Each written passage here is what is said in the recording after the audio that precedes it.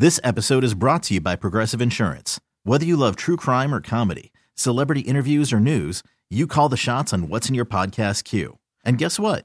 Now you can call them on your auto insurance too with the Name Your Price tool from Progressive. It works just the way it sounds. You tell Progressive how much you want to pay for car insurance, and they'll show you coverage options that fit your budget. Get your quote today at Progressive.com to join the over 28 million drivers who trust Progressive. Progressive Casualty Insurance Company and Affiliates. Price and coverage match limited by state law. I'm Sandra, and I'm just the professional your small business was looking for. But you didn't hire me because you didn't use LinkedIn Jobs. LinkedIn has professionals you can't find anywhere else, including those who aren't actively looking for a new job, but might be open to the perfect role, like me. In a given month, over 70% of LinkedIn users don't visit other leading job sites. So if you're not looking on LinkedIn, you'll miss out on great candidates like Sandra. Start hiring professionals like a professional. Post your free job on linkedin.com/recommend today. Yeah, because there's big stories ahead and headlines to be written, and the Bears are going to be dominating the news cycle in the NFL for a while. Dominating might be a bit strong, but they will be in the middle of a lot of things. They need to hire a team president. They have $100 million in cap space. They have the number one pick of the draft. And then they have their typical off-season moves and news, and something will come up. So that alone makes the off-season arguably more entertaining, at least, and sort of as captivating as the past 4 months have been in this historically bad season. By the way, in the last week plus that we've had conversations about the potential hiring of a team president, some of the buzz that I've gotten from within league circles about Kevin Warren and the interest level he has in the Bears job and the credentials that he would bring to the Bears job it's really head turning, and it's eye opening to think it. I had one league source tell me, David, that presence is the word that he used at least a half dozen times to say that the minute that Kevin Warren takes over your football operation, you're going to feel presence. And it was think big energy was the other thing that they described as just like on an every single day basis, creating a think big energy within the building that inspires and motivates people who want to think big. There are people that don't want to think big, and the pressure will be too much for them, and it will be an enjoyable work experience. And that's part of what comes with being in a position like this, is to kind of sort that out.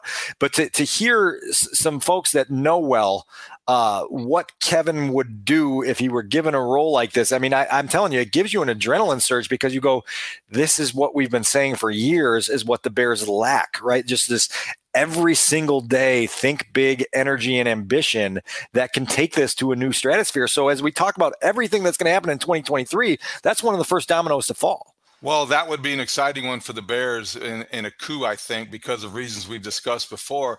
I would just add to that, the other side of that equation would be the Big Ten Conference, and certainly the most lucrative rights deal ever struck, and Kevin Warren being at the forefront of that, and having UCLA and USC coming to the conference. As exciting and as great a spot that he would leave the Big Ten.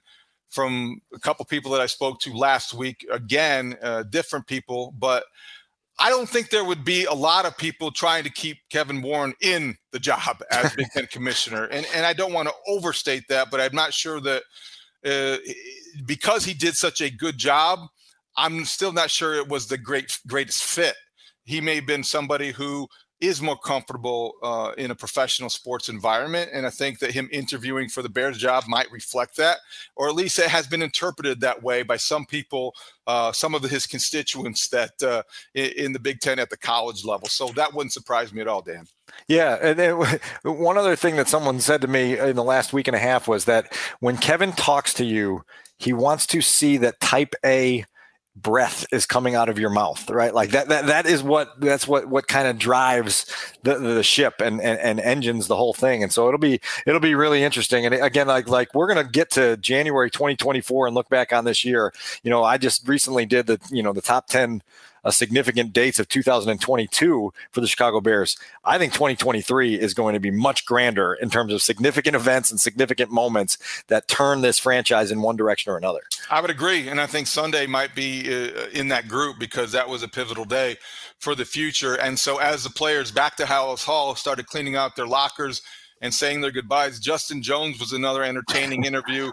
What did he have to say, and how did he incorporate the word grievance? Yeah, well, look, like Justin has been one of the good talkers in that locker room all season. And again, it's a locker room full of them. And he was just pretty candid about, number one, saying, look, when people talk about what culture was established, he said internally in the locker room, it didn't feel like a 14-loss season because we've got guys in here who can grind and keep it fun and just keep everything humming at times when it may be difficult to do so. There's some value in that. But he also just was pretty forthright in saying, in these exit interview experiences, in these chances on the way out the door of Halas Hall for 2022 to express yourself to the coaches, that there were some concerns. And he used the word grievances and issues that players were able to bring up to the coaching staff. One of them being that he felt there needs to be more open lines of communication. And it was almost like when he was pressed on that by a couple of us, saying that, yeah, there's an open door policy between the players and coaches, but there's not always a reiteration that, hey, if there's anything on your mind, if there's any questions you have, if there's any frustrations you're feeling, if there's any curiosities of why we're doing X, Y, or Z, please come and talk to us and let's create this back and forth. And so it was really interesting to hear that out of a player's mouth. I mean, look, Matt Eberflus is in his first year in a new job, and I think he's open to constructive criticism, and hopefully he will take that constructively and say, okay, this is something in year one that maybe me and my staff didn't do a good enough job of doing if players are expressing this. But it was open and honest and forthright in saying, look, like this isn't all rosy. You know, when you're 3-14, there are things that aren't all rosy. And it's been really easy to lose that in this season, particularly in a city that's been celebrating failure to the level that they've been celebrating failure. I was glad to hear him say what he said. I'm not buying all this great culture that's been created. And if it is a great culture that's been created amidst this 10-game losing streak, I want to know what these guys are doing by not being more unhappy with it. This is the happiest 3-14 team in NFL history. But Justin Jones is pretty candid. I think he'll probably come back to play a role on next year's defense. How big of a role depends on what they do in free agency and in the draft, Dan. Yeah. But if you're prioritizing position groups, the front four or for the front seven, it's got to be near the top of the list, if not at the very top. Yeah, front seven, offensive line, wide receiving core. They all need a complete overhaul. So get to work, Ryan Poles, and let's hear from him. Like I'm most eager on Tuesday, David, to ask Ryan just kind of realistically with the resources he has available to him, what is he aiming to do and what does he think they can get done here in this next 4-month stretch? There's been a crazy final week to the NFL regular season, and it was all in the context of Damar Hamlin going down on Monday Night Football, and he was resuscitated. Everybody knows the story. Everybody took a lot of took a lot of interest in his recovery, and the Bills taking the opening kickoff back for a touchdown was probably the play of week 18, and if not the season. So there's even more good news as Monday afternoon as we sit here, Dan. Damar Hamlin has been discharged from the hospital in Cincinnati, and that just keeps on getting better. And the Bills, there are two elements to this. Number one, the one everyone has been captivated by the past week, I think the human aspect of it we talked about in the Friday pod, but also as a football team, the Bills now, they're America's team, and you have to love the way that they have responded to this, and they're playing with a purpose, and you could see that. And obviously on Sunday. Well, I was going to say sports documentarians better be getting to work right now because the 2022 Bills story, no matter how this season ends, is going to be one that is ultra compelling and truly riveting. And if it ends in a confetti shower at the Super Bowl, wonderful. If it ends with a loss in the AFC Championship game in overtime because Patrick Mahomes won the coin flip, then okay, maybe that's a situation too. By the way, that game would be at a neutral site. I don't know where. I don't know if they've announced where that game would be if the Bills and the Chiefs play in the AFC Championship. But, man, there's a lot ahead of the Bills. There's already a lot behind them, and the Hamlin situation has already been truly, truly captivating. Why not Chicago? Why not Soldier Field? Has that been discussed? Has that been contemplated? It's a situation where if they need an outdoor venue, if they need somewhere that both teams can get to easily, you would think that if Ford Field isn't interested and Indianapolis has a volleyball convention or whatever the fact may, hey, I love my Hoosier State, but come on, I mean, it's the NFL. Why not Chicago? I don't know. I mean, like people would probably bring up the historic tradition of the turf in the winter. I know they've changed surfaces and it's held up pretty well here during a stretch where the Bears played, 4 of their last 5 games at home. I don't know. I asked that because I didn't ask him, but on my way into the stadium on Sunday, ran into a good friend, Tim Lefevre, who was the general manager at Soldier Field. Have known him for a very long time, and he's always been terrific to deal with, even when back in the day when I was criticizing the turf and took that as upon of an initiative to want to, do things to Soldier Field and made fun of it.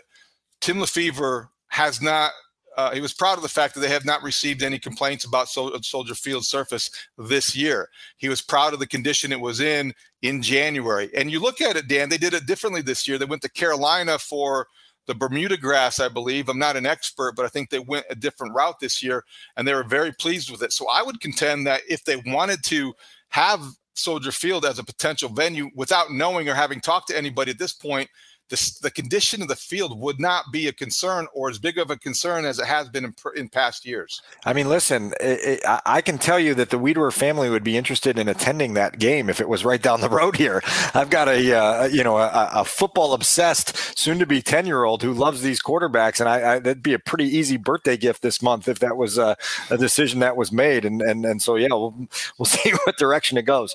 Well, that sounds like a very good topic for the Mully and Haw show. Maybe we can get the wheel turning here and maybe get things going.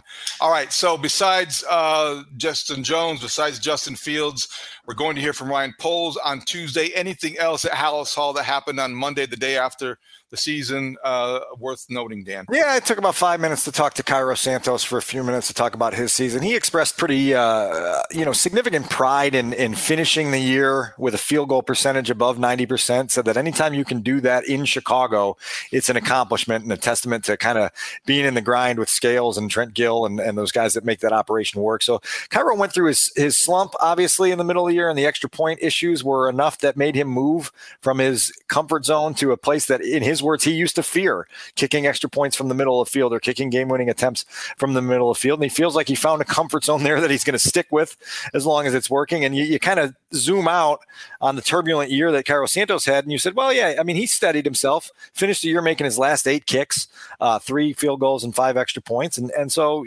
I think he did kind of calm that situation down. The other thing I'd say, and I'd be interested to get your perspective on this, is I really just feel like 2023 is exciting, right? And for as much as you and I kind of dreaded parts and wrinkles of the 2022 experience because the big picture was lost at times, and I think everybody had a different big picture that they were seeing. And so it was like, okay, your big picture looks different than my big picture looks different than this person's big picture. 2023, we can't hide things. I think there's going to be a pretty valid eye test to a lot of different things. There's going to be an eye test on Justin Fields' growth as a quarterback. There's going to be an eye test on how good Ryan Poles is at acquiring talent and putting them in positions to be developed. There's going to be an eye test on whether the Bears are a team like the 2022 Lions, who are clearly on the rise and making strides, or whether they're just stuck like this franchise so often is. And so I'm really eager to do this calendar year. The last 4 months were weird, but this calendar year has got some excitement to it because I think it's going to be all right in front of our face, and there's not going to be so much wiggle room for what the interpretations are. Those are great points, and I respect anybody that looks at it with excitement because they have the number 1 overall pick. They've got so much all this, and I don't want this to come out the wrong way at the risk of look. I honestly go into every season like that. I love football. I love football season. I really don't care. We're in a position because we're do the job the way we do the job. Objectivity allows you to just observe and not necessarily be a fan. Now, sometimes that's used against you, and I understand that and respect everybody looking at it differently. But Dan, I am excited about the next 12 months for the Bears because of what they are capable of doing with all the things that we've talked about. But I have to say this, go back 12 months. I was excited about the change that was ahead because they're going to hire a new coach, a new general manager. And before that, I mean, you're trained and you're conditioned to go into every season, every Sunday, every practice. You got to make it sound, you have to make it seem like it's the most interesting thing that you're covering that day, that year, that season. So this is a little bit different because they do have a lot of these distinctions, but I would hope that people would be that excited about every season even though that's unrealistic. And that's why I think it has bothered me a little bit or a lot at times why this season wasn't viewed that way. It was dismissed as soon as it started. Winning didn't matter. It never. So it was almost like written off, sacrificed to the point of let's get on with things. When I think that, but that didn't start. Honestly, that didn't start until the Robert Quinn trade. And that's really when it went off the rails, because at 3-4, people can use revisionist history all they want. At 3-4, with how plucky that team was and how plucky they had been in an undefeated preseason, when everyone said, "Boy, they make disciplined plays and they're right on top of the details at all times." There were people dreaming that this team could find a little bit of a moving walkway and get themselves to 7, 8, 9 wins and really change the direction of things. And then just to comfort themselves, there was like the Simone Biles mental gymnastics routine that went on for months and months and months in terms of what this was supposed to be and what it wasn't supposed to be. Maybe you're right. But I also remember beating the 49ers in week 1 and, trying to find out how that was viewed. And then beating the Texans when Justin Fields struggled. And there was a large section of the fan base very disappointed in that victory because the quarterback didn't play well and there was still some uncertainty surrounding his future. So I think that it probably was in earnest after the Quinn trade, certainly after Roquan Smith was dealt. They haven't won since. But I do think that entering the season, there was this hope and there was this expectation that this season didn't matter as much as next season will, as much as last season might have. And I don't really, I object to the notion, I always will object to the notion that no season, that any season should be just dismissed. I'm going to quote Theo Epstein. He came here in October 2011 in Chicago. Different sport, same idea. And I know that Theo tanked intentionally, and you know what? He got away with it. But he said every season is sacred. He sounded like a hypocrite in 2012 and 2013, but it worked. But I still am a sucker. Every season is sacred, and the Bears just blew one. That's okay. They better take advantage of it. But every season is sacred in the NFL, and I just think that this one will go down in the record books as being the worst one ever at Halas Hall. Well, and look, like 5 years from now, what this season was and wasn't will be a lot more clear than it is now, right? Like I think that will be obvious to everyone. This episode is brought to you by Progressive Insurance. Whether you love true crime or comedy, celebrity interviews or news, you call the shots on what's in your podcast queue. And guess what? Now you can call them on your auto insurance too with the Name Your Price tool from Progressive.